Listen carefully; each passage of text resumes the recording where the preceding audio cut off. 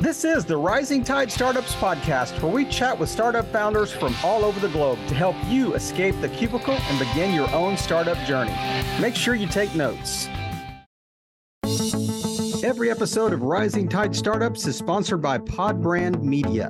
Let Podbrand create and host your company branded podcast. Learn more at podbrandmedia.com. This is Kevin Pruitt with another episode of Rising Tide Startups, and my special guest today is Shanif Dhanani. Shanif, thanks for joining us on Rising Tide. Hey, Kevin, it's great to be here. Thank you so much for having me. So I asked him how to pronounce his name before, but I didn't ask him how to pronounce the word guest. So maybe I should change the entire intro and ask you how to pronounce the whole sentence that I'm going to speak when I first start. But man, it's a pleasure to have you on the show. But if you and I met at a networking event, how would you introduce yourself to me? I would probably first say I'm a data geek, because that's what it's like, the honest truth, and I love to just be honest. But then I would probably say that I'm the founder of a company called Locusive, which is helping businesses connect their data to AI. I've worked in AI for a long time now, so I'm excited to be here and talk a little bit more about it.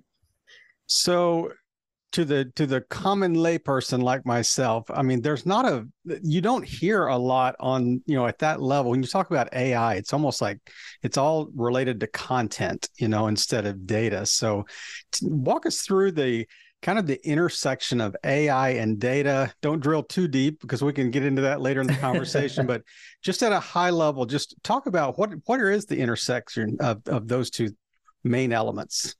Yeah, it's funny, because as someone who's been doing this for a while, you almost take for granted that you need a lot of data to make AI. But ultimately, if you think about AI today, there's sort of this hype and buzzword around it. Some people think it's Terminator. Some people think it's AI. It's going to take over our jobs. For someone who's been working at it for a while, AI is really just math, using math to find a bunch of patterns. And so in order to build something like ChatGPT or an AI system, you need to do what's called training it, which is really just helping it find these patterns. And in order to find the patterns, you need to give it data to do so. Now, the cool thing is, once it learns these patterns, you can apply it on new data. And so if you're using ChatGPT, you think of writing content, long form articles, social media posts, but whatever you're giving it to write, that input prompt, that's just another piece of data that it's using. Right. And so maybe it's just a different way of saying, content, the geeky data scientist way. But that's how I think about it. I probably was leaning a little more toward the content output, versus, the inputs that you mentioned. But so nobody just wakes up and just says, hey, I'm going to be a consultant in the AI space. So walk us through kind of that journey. And from what I remember, there's this little blip on the timeline there that says something about Twitter. If you want to mention that as well. Yeah, I've had an interesting career. It's been fun. So I started working in the world of software, and then when you work in software, you're inevitably going to come across data science, which is today called AI. Most relevant, like I helped start this company about a decade ago now. We were one of the first mobile advertising platforms. And really all that means is we were serving or handling about 1 million ad requests on mobile apps. And some of our customers were large retailers, and we would show apps or show ads on their behalf. Now, in order to be able to show that many ads, you need a pretty complicated system that can understand, is this the right place to show an ad for this customer? And to do that, you have to predict a few things. You have to predict, hey, what's the likelihood that this person is going to click on this ad? What's the likelihood that somebody's going to make a purchase after clicking on that ad? So we built this system. It was a company called Tap Commerce. Then we sold that company over to Twitter. And so I started doing a lot of the same stuff. As one does. He says that so nonchalantly. I had a couple of companies laying around that Twitter bought, it's like, I'm sorry. Go finish your story.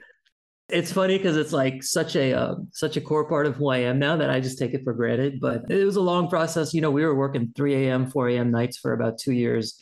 Probably the hardest thing I've built. But looking back on it now, we were very fortunate, and I'm very thankful for the good fortune. But we did end up selling it to Twitter, and that's because they wanted to build similar systems for themselves. And so I started working on their own internal ad systems. And I was like, you know what, man, I'm kind of done with ads. But I started looking at other products that they were working on. I became a data scientist for Moments, which is a product that lasted for about 20 seconds. And then I worked on their onboarding flow. eventually I had to go back to startup life. So I started another company doing predictive analytics for marketing. And now that lands me where I am today, which is, we moved on from that company and started something new here where we are essentially helping businesses use tools like ChatGPT or use tools like generative AI with their own data. So for me, you're absolutely right. Like it's been a long journey. I didn't just wake up and say, hey, I want to help companies use AI better. But I've worked in this space for a while and I just love it. I love AI. So that's how I got here. Talk about that. You used a really interesting transition word there. You said we started this predictive analysis company, then we moved on. So what does define moved on for me? Is that a pivot? Is that a we shut the doors? Is that a we kind of, bankrolled the assets out? I mean, what is moved on, or did really the playing field change and you just pivoted? It's a great question because, on the one hand, like I've had this great fortune with Tap Commerce, and on the other hand, we actually just shut our doors. It was one of those things where raised a little bit of money and we started building a product. It took us a little bit of time to hit product market fit. Mm-hmm. We eventually did. And in our last year, we were actually growing quite a bit. We grew like 600% year over year. Now, problem was we ran into a few issues. One, we ran into a market in the world of e-commerce that was slowing down and shuttering a lot of stores. And so that was a big problem. And then we ran into another issue where a lot of the VCs were starting to invest less and less. And so we had decided, hey, look, like we built something, we tried to sell some of the assets, we tried to sell some of the IP.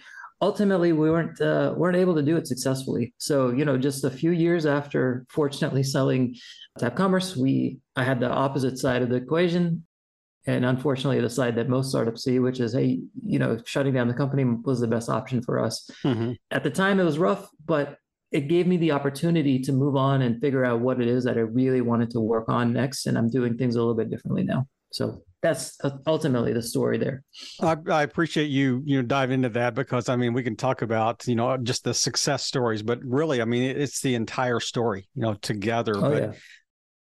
Would you say that you transitioned from that company because like you were just running through cash, or were you just come to a point you said, you know what, this really doesn't fit anymore? It doesn't, we kind of lost our market, we kind of done this, so let's go try something that we think that has a much higher rate of success.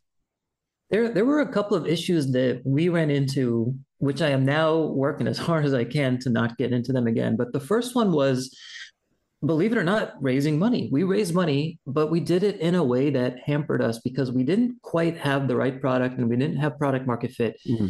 Now, when you raise VC money, that ultimately means you're expected to produce a return or you're ultimately expected to make traction. Now, if you're trying to make traction on a product where you don't have product market fit, you're sort of running into a bunch of issues. Mm-hmm. I came from the world before where Tap Commerce, the company we sold to Twitter, where we actually pivoted 12 times. So my thesis at Aptio was the last startup, the one that we had to shut down. My thesis was, hey, if we pivot fast enough, we'll be able to find something. We did. We actually found a great market. But we had burned through about a year and a half or two of cash at that point. And I wouldn't even say we burned through it. Our expenses were anywhere from 20K a month to 40K, tried to keep things pretty low. But after 2 years of supporting salaries for a startup, for a small team of startup folks, you are sort of spending money. Yeah. And so the first problem was once we found the initial inklings of product market fit, we weren't able to show enough traction to VCs to allow us to keep going. And then the second thing was when we eventually got to where we did, we ultimately landed in a world where e-commerce had grown like crazy during the pandemic and it was sort of slowing down. And so we got hit by a double whammy where our core market was slowing down and we weren't able to raise cash because ultimately we had product market fit a little bit too late. And, ultimately VCs, even though they say they invest early, they like to see traction very, very quickly. Mm-hmm. And so that's why raising money at such an early stage may not have been the best move for us. Now, one thing I would say is had we raised a little bit more money, we might have been okay. We raised enough money to last us about 18 months, but ultimately that led us to a point where we weren't able to go a little bit longer to show more traction. So the VCs that invested on the front end, did you go back to them and say, hey, let's raise another round here because we think we found product market fit. give us 6 more months, give us 12 more months, whatever runway, and we will show you that return. Where it was the VC like finance market, was it tightening up at that time? Did you experience that, or was it just the ones that you just happened to choose had maybe a different perspective? There's a couple of things here. So one, our existing investors had done two extension rounds. One of them had a lot of the VCs continue on. The other were some newer angels and newer VCs. And so they had already extended a little bit. Now, again, going back to the problem I had first, which was I should have raised a lot more money so we didn't have to do these extension rounds. You've probably heard of people say, as soon as you finish your first fundraise, you got to start thinking about the next one. That's a really tough place to be in. And if you raise enough in the first round, you don't need to worry about that. So getting back to your question, if we had them extend it a couple of times. And then for when we had started really accelerating growth, we went back to them and to a couple of other folks. And actually a lot of other folks. And we said, hey, look, like we're showing this traction. We would love to talk a little bit more. I think that the timing got us. Like timing, this was back at Q2 of 2022 when things were really hitting a wall. You might have seen some of the stats yourself where things have really slowed down and they still haven't picked back up. Right. So we got hit by the timing. If we had had like 6 more months, I bet you we would have been able to show pretty significant growth in ARR. We had finally learned how to close deals pretty quickly. We had finally learned a couple of go-to-market motions that were delivering results. And we just sort of had to cut things short, unfortunately, because we didn't have the cash to keep going.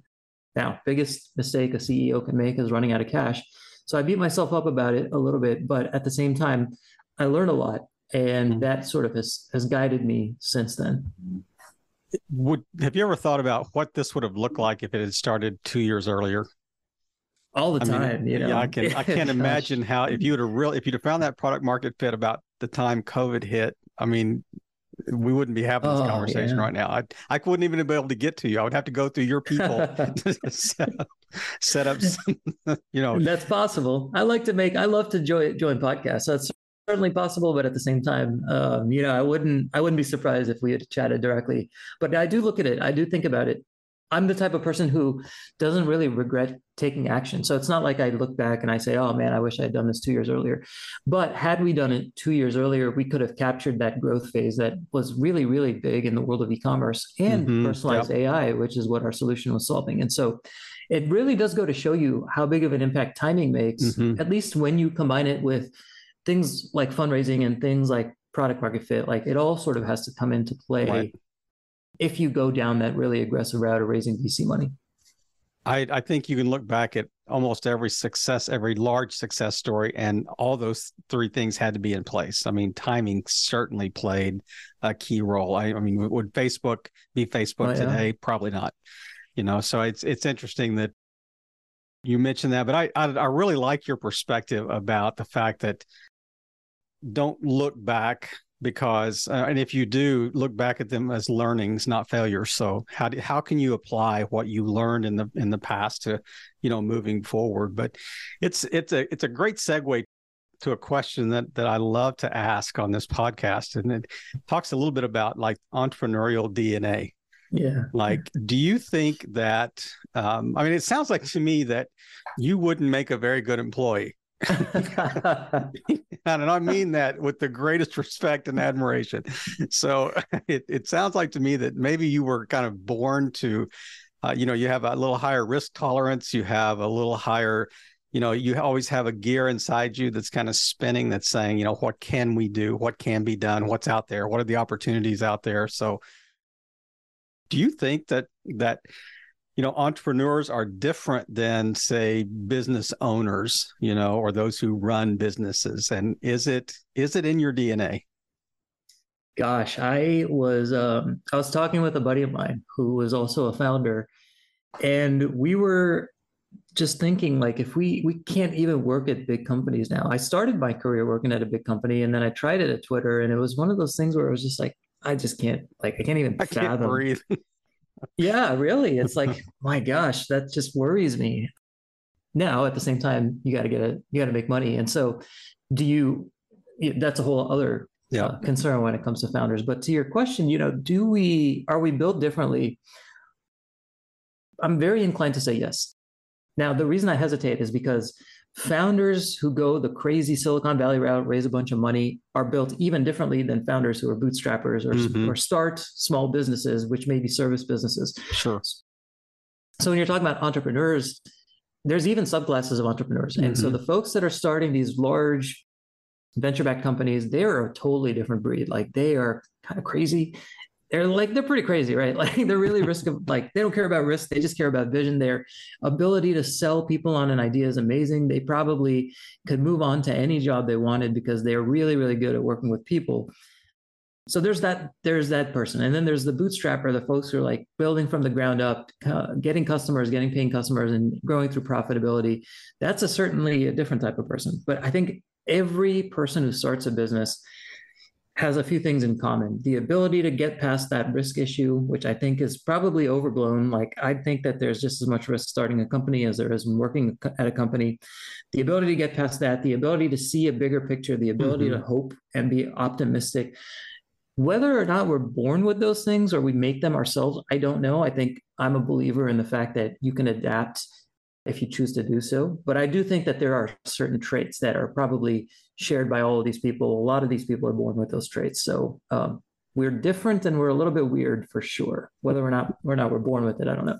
I think it's weird in a good way. So I look back at my own life and I'm thinking, I was like 8-10 years old and I'm schlepping candy bars in the neighborhood, and my friends are out there playing. I'm like, yeah, I want to make a buck here. I got to make some money for vacation, that type of thing. So I think there is a little bit of genetic disposition in, that sales that leads to, wanting to kind of lead something on your own. But I think another huge thing I think that entrepreneurs have is vision and the ability to cast vision to a team to get them to work together to accomplish whatever you're working towards. So I do want to stop right here because I want to give a spot for an ad spot here. But when we come back, I want to talk exactly the whole idea of, lessons learned and how you cast vision for a team. So I want to hear from our sponsors right now.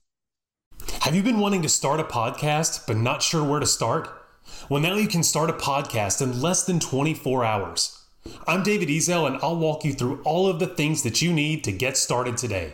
Things like how to choose the right microphone, how to edit your audio, and how to find guests and build a pipeline of future guests. This course does a great job of keeping things high level while also diving into the things that keep most people from starting. Even better, if you use the code RISING at checkout, you'll get 20% off your purchase. But that's only if you use the code RISING at checkout. What are you waiting for? Start your podcast today. We are back, and what a great conversation we're having with our guests today. Shanif, thanks again for joining us on Rising Tide, but I really want to drill down on, we were talking just before the break about, being an entrepreneur and are you unemployable and leading a team and all that, but talk about, the importance in your mind of being able to cast vision for your team as you lead them as CEO. Vision is really important. And it's one of those things where I think that it's become misconstrued in the world of Silicon Valley. Like everybody thinks, these founders have this amazing vision of how the world is going to look in 30 years, and you can build immediately to that. I think of vision a little bit differently. I think about how can you iteratively make progress towards solving the problem that you're trying to solve using the resources at your disposal and getting to an end state. In my case, vision is the knowledge that, especially in the world of AI, I know that AI is going to change the world. I know that businesses are going to be using this in 5 years and 10 years. Do I know exactly how it's going to be? Not really, but I have a very strong idea of where it's going. And so my vision is one of, because I know businesses are going to need this, let's start building, especially early stage, let's start building in the world where we have the immediate problem, we have the immediate solution, and let's grow from there.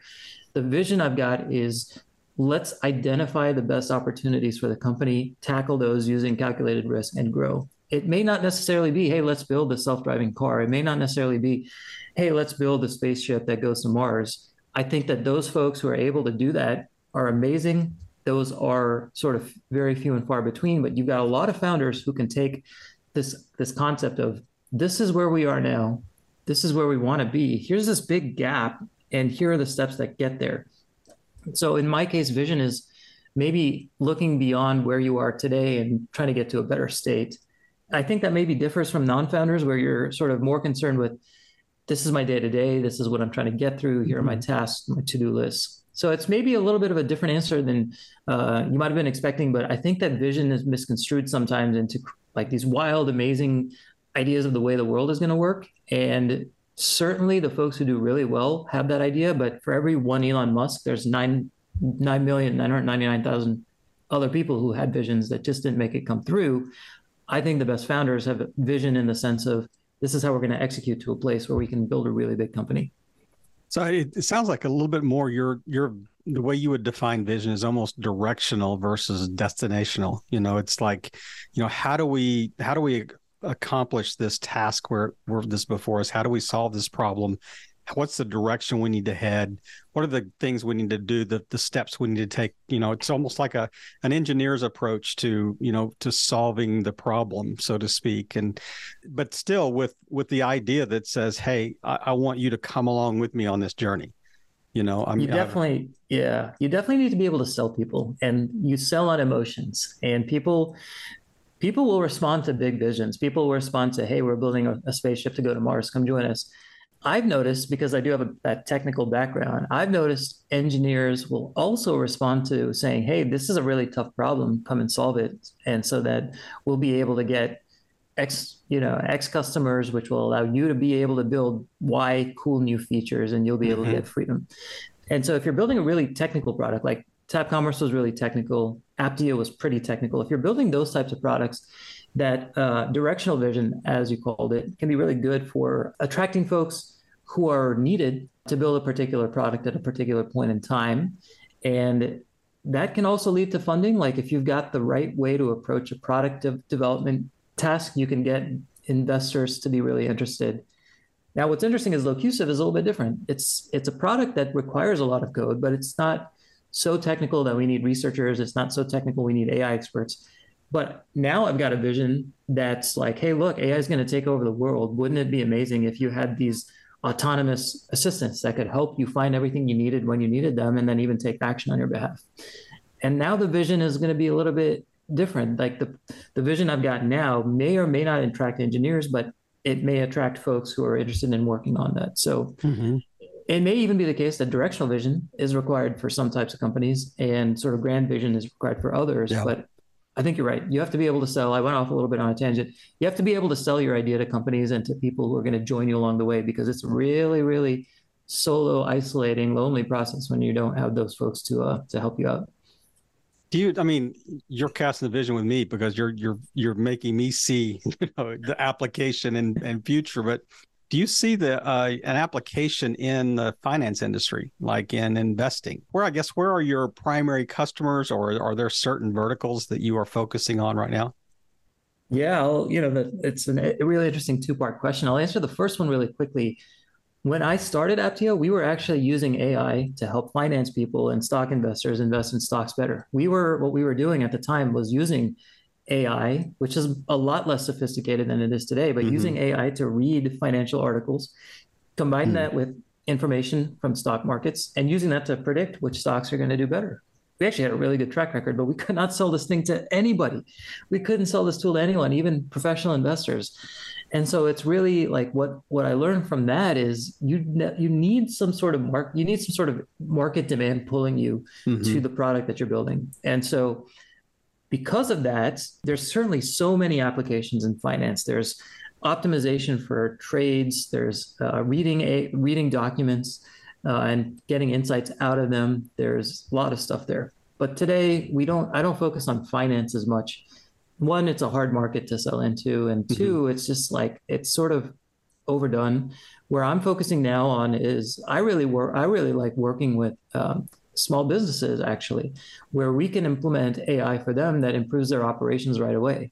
I don't necessarily want to stay in the world of small business forever. I believe that there's a lot of opportunity with enterprise, but the way I'm thinking about things right now is proving out the initial product I've got now, mostly with professional services firms. So consultants, financial planners, researchers, anyone who's doing like professional services, giving them a tool that can help them better understand their data, ask questions, figure out answers, understanding what they need from the tool, and then sort of building it upwards. My hope is that I can eventually break into the world of like larger SaaS companies, because I think that that's a really interesting play.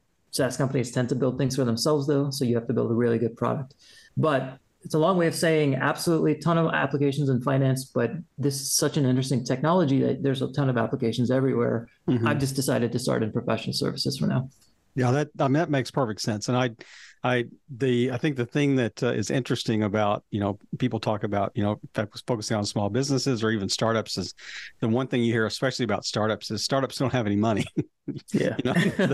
Especially bootstraps. So yeah, you're going to have to pay the bill somewhere. But is it important in your mind for entrepreneurs to be passionate about the service or product, or does it not matter? It doesn't matter. I'll sell widgets. It doesn't matter as long as there's a product market fit. And like you said, it's a demand pull, then I'll sell anything. Gosh, if you had asked me, my answer to this would have been different 10 years ago versus 5 years ago versus today. 10 years ago, I would have said it doesn't matter at all. Like, as long as there's product market fit, go and build it and sell it. 5 years ago, I would have probably said, well, you probably want to really care about what it is you're doing, and you probably want something here and there. Today, I'm like, the best folks are going to be really passionate about what they're doing. Doesn't mean you can't start a business where you're not passionate, but you are going to burn out. You're going to burn out before you can actually get there. And so it's really funny. At least this is me. I can't speak for everybody, but I know that there are some people who can go out and sell anything to anybody, and that's what they're happy doing. And those are some of the best entrepreneurs out there. They don't care. They just want to make money. And that's, those are the guys who are making these giant companies. All amazing work, lots of respect to them. But the rest of us, which I would argue is the majority of folks, need to be able to care about some aspect of what we're doing. Ideally, you care not only about the folks that you're helping, but the problem you're solving and the technology you're building. Mm-hmm. But it's like, you got to have at least one of those. Like, I really appreciate working with the types of customers I'm working with now, but I also appreciate the technology. And I was really having fun doing it. About 3 or 4 years into Aptio, I got really burned out. I wasn't really that interested in what we were doing. So I was working more on the sense of like, hey, my investors have invested in me. I got an obligation. I need to fulfill it, which is great, but that sort of burns you out a little bit, and it's going to cause you to slow down a lot. Versus if you're really working on something you care about, you're able to keep going just for the love of what you're doing. I would say today that it's really important to be passionate as an entrepreneur. Maybe it's not as someone who's got a 9 to 5, but someone who's really working on their own thing. You got to be passionate about it. And that's really one of the things that I have focused on a lot this year as well, is finding the thing I'm passionate about so I can solve that problem. And like you mentioned, there are going to be difficult days. There are going to be difficult weeks, months, and if it's something that is getting you out of years, it's getting you out of bed, because you believe in the process and you believe in the end result. And I would agree with you. I think it does matter. Not that it matters to everyone, but I think to a large majority out there, I think it does matter, and it kind of gets you over that. Seth Godin talked about getting through the dip, so to speak. Yeah. So you mentioned, the successes, the pivots, the moving on, I think was the transition you used. You can call it a failure. That's all good. No. I like that. I love that pivoting positively, that the idea is failing forward. But talk about just as a CEO, not any specific company you're leading or whatever, but what are one or two just, one line learnings that you think would be really helpful to somebody that's a little further behind you on the journey? This is going to be especially true for technologists, but it applies to everybody. Fall in love with the problem that you're solving, because that's really the thing that you're going to be working towards for the next 5, 10, 15 years. Mm. It can change over time, but you need to be working towards solving a problem. The contrary thing to this is, don't have a technology where you're looking for a problem. Find the problem first, figure out how to best solve it, and then apply whatever technology you need to solve that problem. A large portion of startups fail when they just build something that nobody wants. And so finding a problem that's worth solving is really important. I would sort of add on a secondary piece to that, which is validate that this problem is big enough that people care about it. The people are going to need to have to pay you in order for you to succeed. And if nobody's willing to pay, or if only a few people are willing to pay, then it's not worth it. That's like the most important sort of one-liner I would give. Now, you've probably seen this yourself, Kevin. Like I could probably find 90 other things to say. So I don't want to bore your guests, but your listeners, but that's what I'll say if I had to choose one. I think that I love that. It's not only just falling in love with the problem you're trying to solve, but finding a problem worth solving.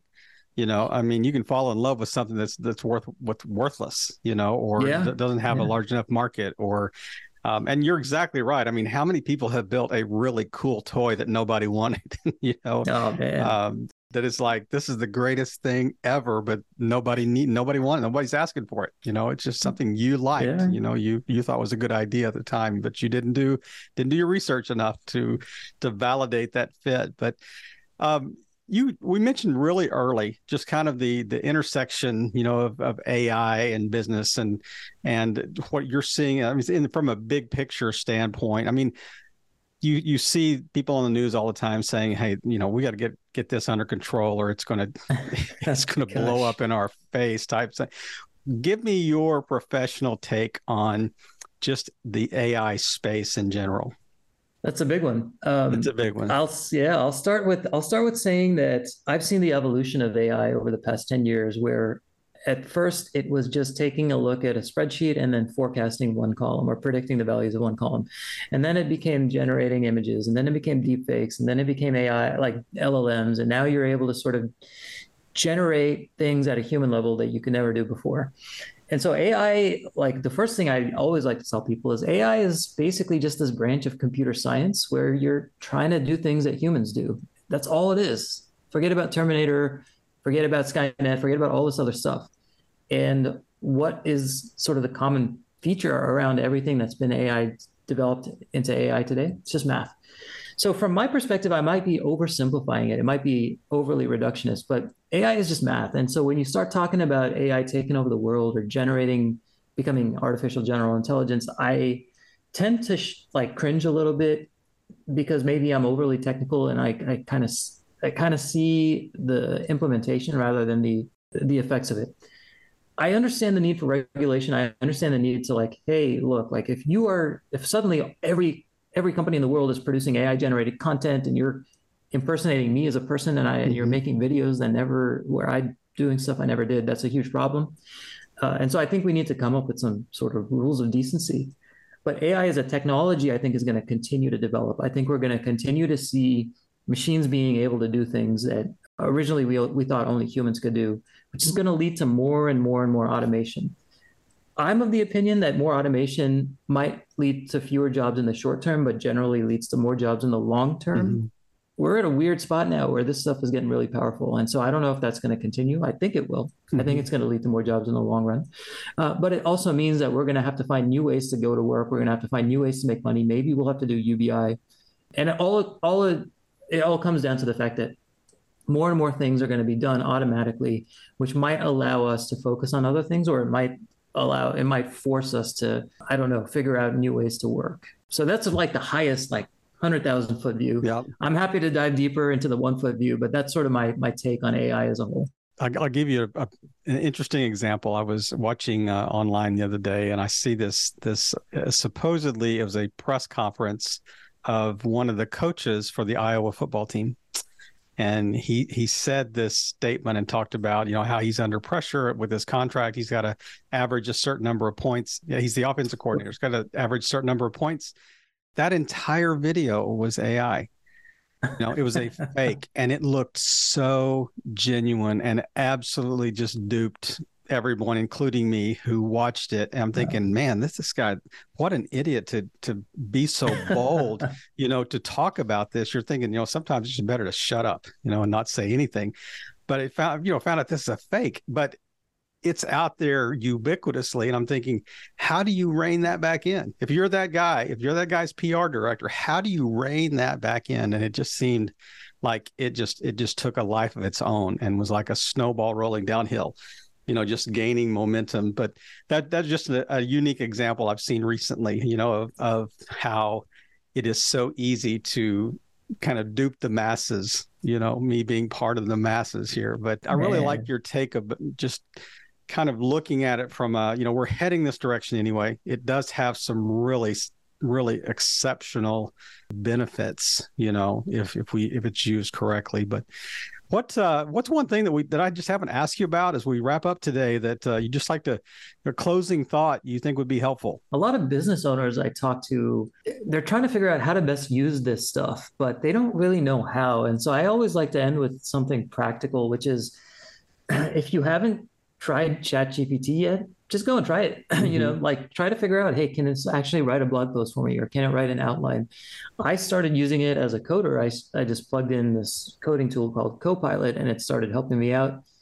And then I started using it more. And so the one thing you can't be is afraid. Like you can't be afraid of this stuff coming in and taking over a share of your market or putting you out of business. You just have to learn how to use this stuff. So first and foremost, just don't be afraid. Start using it right away. And then, as you get more and more familiar with it, you're going to find applications for where to use it. Sometimes you can use stuff out of the box, like just the ChatGPT website. More and more, you're going to start using custom built applications. So that's what I'll end with. Try using it, get familiar with it, and then you'll eventually see where it can be applied to your organization. And it becomes another tool, and you can use it to grow. I love that. So share with our audience, where's the best place to connect with you, to learn more about, what your company provides, LinkedIn, Yeah. where is it? Yeah, I'll give you a couple of ways to contact me. So you can always contact me directly. My email is Shanif@locusive.com. That's LOCUSIVE.com. Locusive is the name of the company I started. And so you can learn more about our products there, locusive.com. We offer different tools to help people connect their data to ChatGPT or to other LLMs. This includes chatbots, question and answer, enterprise search. We also offer services. So check us out there.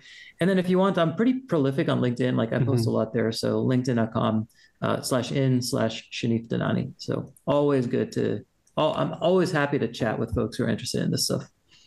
Well, Shanif, we will make sure that those are in the show notes, ways to get in touch with you. But man, just thanks again for just taking time in your busy schedule and just educating us more in this space that is, such a mystery to many. And just love hearing your story and just, the way you were honest and open with, sharing the good, the bad, and the ugly, of the journey. But at the end of the day, I mean, you're still smiling and heading in a positive direction. So thank you for just sharing your story and just playing your part in helping all boats rise in a rising tide.